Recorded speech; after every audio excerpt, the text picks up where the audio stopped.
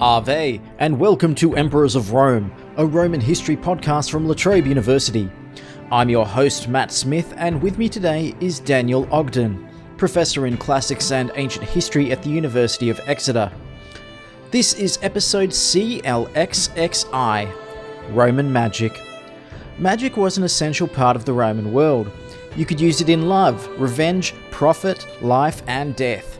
All levels of Roman society made use of it, and it was an integral part of the understanding of both religion and medicine. Here's Daniel Ogden. Various authorities, modern authorities, will come out with definitions of magic. They're all really a version of Fraser's definition, the Golden Bough Fraser, that in religion one has a supplicative attitude towards the gods, one asks the gods for things nicely, and in magic you order the gods to do things. Every work of scholarship that comes out feels obliged in its preface to produce some sort of definition of that sort, some working definition. And I think we can be pretty sure that the Romans wouldn't have recognised any of these definitions. I'm into folklore and folktale in a big way, and I strongly believe that it's through folklore and folktale that one understands phenomena like magic in an ancient society. You're not told a definition of magic when you're a baby, you hear the stories. And, frankly, most children today in the modern world, in Australia or in Britain, that's how they know what magic is, isn't it? Because they see the stories, they read the stories. That's really how ancient people came to magic, through stories. And, of course, we have some brilliant examples of stories of witches, less so male sorcerers, but some wonderful lurid stories about witches in the ancient Roman world. That's how most people understood magic, not in terms of a definition, but they knew it through the stories. It's also how we know religion, though. We know religion through stories. We learn religion through stories. And I guess that a lot of magic from not just the Roman world, but the ancient world in particular, is tied up in religion. So there would be a very fine line between those two things. Is that assumption accurate? Well, yes, there is always a problematic line between magic and religion. And if we're going to spend a little time with ancient intellectuals, then, the key person here on the Roman side is going to be Pliny the Elder, who, I think I might be saying, he's the only person from the Greco-Roman world, the whole of the Greco-Roman world, actually to attempt a definition of magic, or at least a sort of definition. And he says that magic actually started in medicine, and then people stuck a bit of religion into it, and then a bit of astrology. You might find that surprising. And so for Pliny, as he would say, that explains what magic is, and I suppose that partly coincides with the way he talked about magic elsewhere. Pliny is a major source, actually, for Roman magic, and he's forever going on about these people he calls the mages, the magi. His natural history is full of this stuff. The bulk of that, I would say, is healing. Or the literary evidence we have is elite evidence. You sort of get the impression that probably folk magic, for the most part, concentrated on healing too.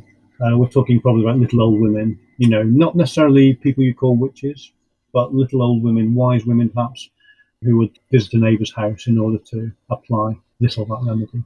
I see. So if you need a remedy of some sort, you might go down to the local temple and pay the old lady who sits outside to give you something. That's an obvious thing to suggest. Yes, probably in certain cases, at certain times, precisely that, the marketplace. Again, it would depend precisely on the sort of magic you're peddling. If it's magic of a negative kind, then you're going to be secretive about your use of it. I guess people who are offering curse tablets are not going to set up a stall in the marketplace. They're going to operate through back channels, aren't they?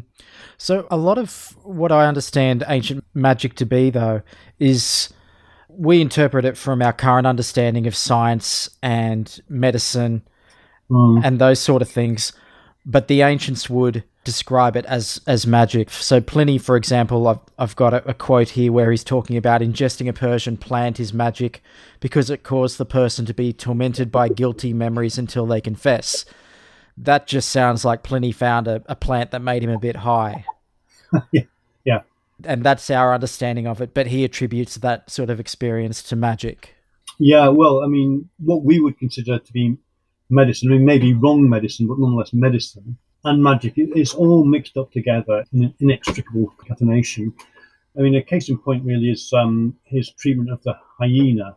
The hyena is often regarded as a magical creature which can change sex and all sorts of things like that. He has this description of its magical properties. I can't remember the exact number, probably 50 or 70 different body parts he distinguishes and talks about their magical applications. And almost all the applications are, again, healing ones. So we're back in the sort of medicine area there. And with each body part, there's a mode of application. It's either ingested, eaten, or you make a smoke of it, so you fumigate with it, or you apply it to the body as a sort of salve, or you wear it as an amulet. For us, you may think, well, okay, if you're ingesting it, possibly if you're smoking it, there might be some sort of medical, physical, scientific process going on there that we can relate to, whether rightly understood or not. But wearing it as an amulet, that is just magic. But there's no distinction really for Pliny. It's all the same for him. On the question of science, beside the temptation to contrast magic with religion, there's the temptation to contrast magic with science. And that can be misleading in some ways because of all ancient activities, magic of a certain kind was, in a sense, the most scientific. Because if you look at the Greek magical papyri, now it's a big collection of documents, but the interesting part of this collection is a series of about 20 recipe books, some of them very long, with all sorts of collections of magical recipes in. Again, some of them very protracted, very detailed. You get a sense just from looking at these detailed recipes that they've been built up piecemeal, gradually, over a long time. So you've got your basic recipe, and then the sorcerer has come along and he's tried something a bit different. He's added this, he's subtracted that. Clearly, there's a process of trial and error behind the development of this recipe. What is it that actually works? What do you have to do to make it work? Sometimes these recipes will actually say at the end, this recipe has been tested. That is scientific method, the experimentation there, an attempt to approach step by step towards the truth through experimentation. So paradoxically, there's an awful lot of science in ancient magic. How much of Roman magic and ancient magic was associated with foreignness and the other? Because when I was going through the different examples that you've got in your book of all these instances of magic, it was invariably with somebody from the East, or you've got the association with Druids. One of the few solid things you get about the Celts before Caesar goes over and introduces himself. So how much of that is a sense of otherness for the Romans? Magic is associated with foreign races, and especially, not just Eastern races, but especially Eastern races. But that goes back a long way. In terms of, should I say, learned knowledge of magic, that comes to the Romans through the Greeks. But for the Greeks themselves, already magic is something you associate with Orientals. Just to take the word magic itself, magos, mage, magia, magic, that seems to have appeared in Greece in around 500 BC, and that word was borrowed from the Persians, derivative of magush. It's not entirely clear, but a predominant theory is for the Persians, a magush was the priest of the Median religion. We tend to say Persians and Medes and sort of use Median to mean Persian, as the Greeks themselves did, but Persians and Medes were actually two different races, and the Persians conquered the Medes, or at least there was an Anschluss with the Medes at an early point. So for the Persians already, the magush is somebody who's a bit foreign and a bit weird. And that meaning is brought over into Greece, where it's associated with Persians indiscriminately. Herodotus himself still perhaps associates it more particularly with the Medes. And then you get that process again as you move to Rome. So the mages are always, one step over there, one step more weird. Do you end up with magic specialities depending on where the practitioner is from, maybe? So you might go and see a Celt if you want a herbal remedy of some sort. I don't know, I'm generalizing here, of course, but yeah. Yes, there are certain specializations. Pretty much all magical races are, in the end, credited with the full range of stuff. But the Chaldeans were historically a group of tribes that lived near Babylon. But as far as the Greeks and the Romans are concerned, they're a sort of magical caste, as it were. And they're particularly associated with prediction, divination. So you could say there's a specialization there. As far as herbal magic is concerned, that is very strongly associated with witches, with female practitioners. Female practitioners of all sorts, but especially Thessalians. So again, from the Greek district of Thessaly, the Thessalian witch. In fact, the female conversion of the adjective for salient just in itself effectively means witch. As I say, I think pretty much all magical races or practitioners were regarded as pretty much capable of the whole lot. So can you take me through some of the common examples of magic that you'd get around Roman culture? So I know, for example, that curse tablets are a thing, but I don't know how common they would be to everyday Romans. We find curse tablets in every province of the Roman Empire. Again, they started in the Greek world. The earliest ones we know of come from Sicily, again around 500 BC. Obviously, that's just a coincidence, I think. Probably there were verbal curses that preceded them. Interestingly, the first curses we have are written to support people in lawsuits, which is surprising, really. I mean, you might think that lawsuits belong to sort of a higher level of civilization somehow. You might think that lawyers, they might be mean people, but at least they're rational people. Why curse tablets emerging in that context? Well, of course, lawsuits are contexts of high emotion and high stakes, aren't they? So, I mean, that gives you a reason. But I think actually the reason is that the lawyers, the people representing people in court, they were the literate people. They were the people that could write, and therefore, I think probably there was a widespread culture of cursing, amongst all people. But the first people to convert that into a written culture were the people that wrote, i.e., the lawyers. So what was the thinking about it? How did they work practically, and what was the content of them? Well, there's a wide range of variation. So typically you'd write your curse on a piece of lead being sort of like the scrap paper of the ancient world, very malleable, and it was freely available, and you could just get a bit of lead, stamp it flat, or melt it flat very easily to make a writing surface. You'd write your curse. These are binding curses, so very often you'd be saying, I bind, and you'd be binding a particular part or a particular aspect of a person. So, again, in a legal context, you'd be binding the tongue of the opposite legal team. In an erotic situation, you'd be binding the desirability of a rival lover. So the curse tablets do sort of fall into sort of thematic categories. So sport and choral competitions and things like that. Augustine talks about being approached by a sorcerer who offers to make him a curse as he's about to enter a poetry competition. You want a curse to bind all the other poets, to restrain their poetic ability. Business, again, another sort of competitive context. They often get curses related to business. And then, of course, love. The binding curse is designed to bind, to restrain, as it were, to keep something faltering back. So probably when they first came into the erotic sphere, and of course there's no other sphere more important to people, they were used, as I say, just to restrain rival lovers. For example, there is actually a curse from Macedon, a 4th century curse from Macedon, in which a lady clearly has the hots for a certain man, but again, because of the idiom of the curse is to bind, as it were, competing people, she has to bind the desirability of this other woman who she suspects he has his eye on. But then she binds also the desirability of all other women in the world, except herself, you see, so she's the only one there. Kind of rather an artificial way of thinking about love. And erotic curses did mutate, and they changed the way the binding worked. So then they would later on target the love object. So a man would say, bind this woman so that she can't eat or drink or have sex until she comes to me. So there's a sort of conditional binding, a sort of torturing binding. And then there's one other big category, which is rather different. These are so-called prayers for justice curses. Typically they're about theft, designed to remedy any sort of injustice. And you basically hand the injustice over to a god for you. So they are quite religious in many ways. All the curses from Bath are prayers for justice, and they're all about theft, seemingly about things that have been stolen in the bathhouse. Even a ploughshare seems to have been brought into the bathhouse and left in the changing room, and that got nicked. It'd be quite a good business model if you are the person who is doing the stealing, and then you're also the person who is selling the curse tablets as people leave. Did you get anything nicked, maybe by one of these? So you get them at both ends of the business model there. Right, yeah.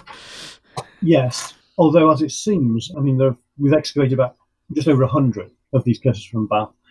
Of those 100 and odd, none of them have the same handwriting. Oh, okay. They all have a different composition. They're all different shapes and sizes. There are strong patterns in the way the curses are framed, but again, there's a lot of variation too. Interestingly, some curses are illiterate. And there's one curse which, to our eyes, just looks like a lot of sevens. That's Roger Tomlin, who's the very great scholar who sort of deciphered all these things for us. as he says, well, that curse was written in the confidence that the goddess would know what the chap meant.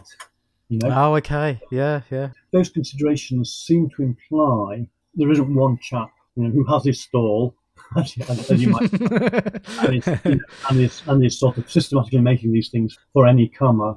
So tell me about necromancy, which is a practice which took me by surprise to find out that was going on in the Roman world. Was it widespread, and what was the context of it? Well, it's interesting that you start that way, because there are people that say that there was no such thing as necromancy in the ancient world.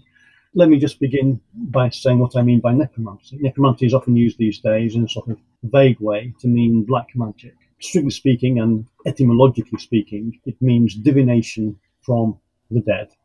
There's a lot of evidence for things called oracles of the dead, specifically 4 great oracles of the dead. And these were at Lake Avernus. Virgil has the famous descent of Aeneas there to the underworld. At the Acheron River, also a lake, the Acherusian Lake in Thesprotia in northwest Greece. At Tyneron, the tip of the Marni Peninsula, the very lowest point of the Peloponnese. And at Heraclea Pontica on the south coast of the Black Sea. There are some nice traditions about consultations of ghosts at these places, which I described. Well, there's a series of terms, but the nekuomanteon is the basic one. It seems to be a very, by today's standards, broad definition of necromancy. See, as I understood it, necromancy referred to, raising the dead on that kind of level. But this seems to be more of an ancient seance in some aspects, as we would understand it. I think this is the difference between how we understand magic in our modern terms and how the ancients defined magic. Is that fair to say? That's one end of necromancy, and the other end, of course, is practiced by people who look more like sorcerers and witches. I mean, one could make a case that that sort of necromancy I've been describing isn't magical at all. But again, if it's practiced by witches and sorcerers, then it is. The best examples there are really in Latin poetry. Lucan's description of Eryctho, Thessalian witch. And this scene takes place during the civil war between Pompey and Caesar. This is actually to do with Pompey's son, Sextus Pompey. And he wants to know which way the war is going to go, how it's going to turn out. To that end, he's in Thessaly. He hears of this famous local witch called Eryctho. And so he approaches her for a divination, and she tells him that the securest form of divination is necromancy. She's going to perform it in a very different way. This isn't just a little gentle calling of the ghost. So what she does is she finds a dead body on a battlefield, seemingly one that's had its throat cut, which is interesting given that the whole purpose of the exercise is to talking. So she hauls it off, and then she has this wonderful magical brew into which she puts all sorts of ingredients, possible and impossible, bits of werewolf and stuff like that. And she pumps the body full of this stuff, to sort of replace its blood, give it life. Then at the same time, she has to reinsert the soul to reanimate it. So she called prayers and curses against various underworld powers to call up the soul. And there's the ghost hovering, as it were, beside the body laid out, refusing to get back into the body, partly because, getting back in is like dying process again, and that's not pleasant, so he doesn't want to do it. So Eryctho whips the corpse with a snake, and that persuades the soul to get back in. The soul does get back in, and then she stands the body upright, makes the body stand upright, I should say, and that's the token of reanimation, the token that the body has been brought back to life. And it doesn't just clamber to its feet using all limbs. It springs up in one, just sort of like it's hinged on its feet and just rises up in one solid motion, as it were. And I'm pretty sure that description is influenced that scene. I don't know if you know the movie Nosferatu, the old German expressionist movie. The way Nosferatu rises from his coffin is exactly in that form, and I'm sure that's basically derived from this Lucan episode. And as often in scenes of necromancy in ancient literature, the scene of the calling of the ghost or the reanimation of the body is splendid, and then the prophecy derived from the divination derived is often a bit of a damp squib. And, the body, the ghost, just says, well, you're all going to die, so why do you care what order it's in? So that's it. It's interesting, the connection to knowledge that all of these ghosts have. It seems to be, if you want to find out information that only the gods would have, a way to do it would be to go through somebody who's dead. And maybe that's a conduit of some sort. Well, quite. And it's not clear why that should be. When one talks about divination or prophecy, we tend to think that about future prediction. It's not always. That's only one small part of it. Really, what divination or prophecy is about revealing information that's hidden. So that does make sense in many ways as far as the use of the dead is concerned. And very often in terms of necromancy, you're asking about the afterlife anyway. How does the universe work? And of course, ghosts know that because they're dead, they've been there, they've seen it. But there are occasionally instances in which ghosts know the future. Which is surprising, because above all, you'd think that ghosts are things of the past, not the future. And there are sort of half-hearted attempts in ancient texts to explain why that is. Again, I think in that very Lucan scene that I was just talking about, the ghost talks about seeing the Parcae, women in the underworld that spin people's destinies. Therefore, he can see what future is being spun. A slightly contrived explanation. There's probably some Platonism in there as well.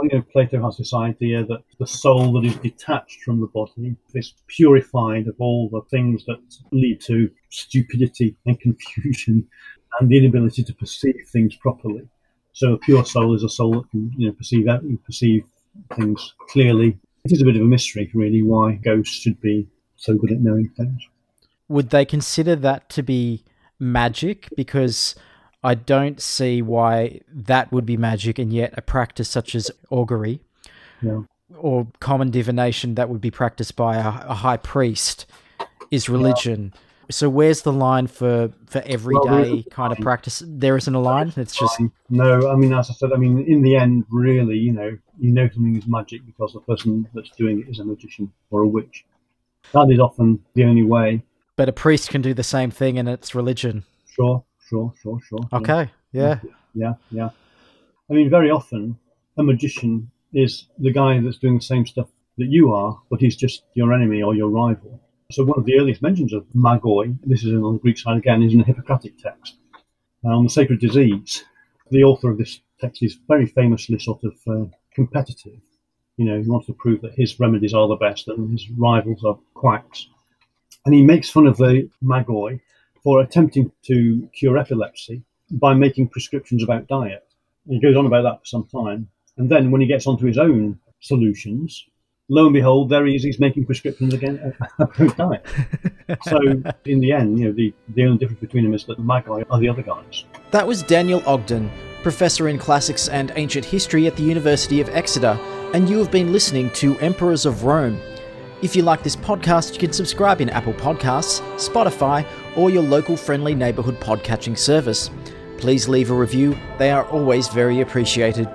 You can like the Emperors of Rome on Facebook, and you can follow it on Twitter. I am at Nightlight Guy, and the podcast is at Rome Podcast. That's it today for Emperors of Rome. In the next episode, we begin to take a look at a few of the enemies of the Roman Empire. So until then, I'm Matt Smith, you've been fantastic, and thanks for listening.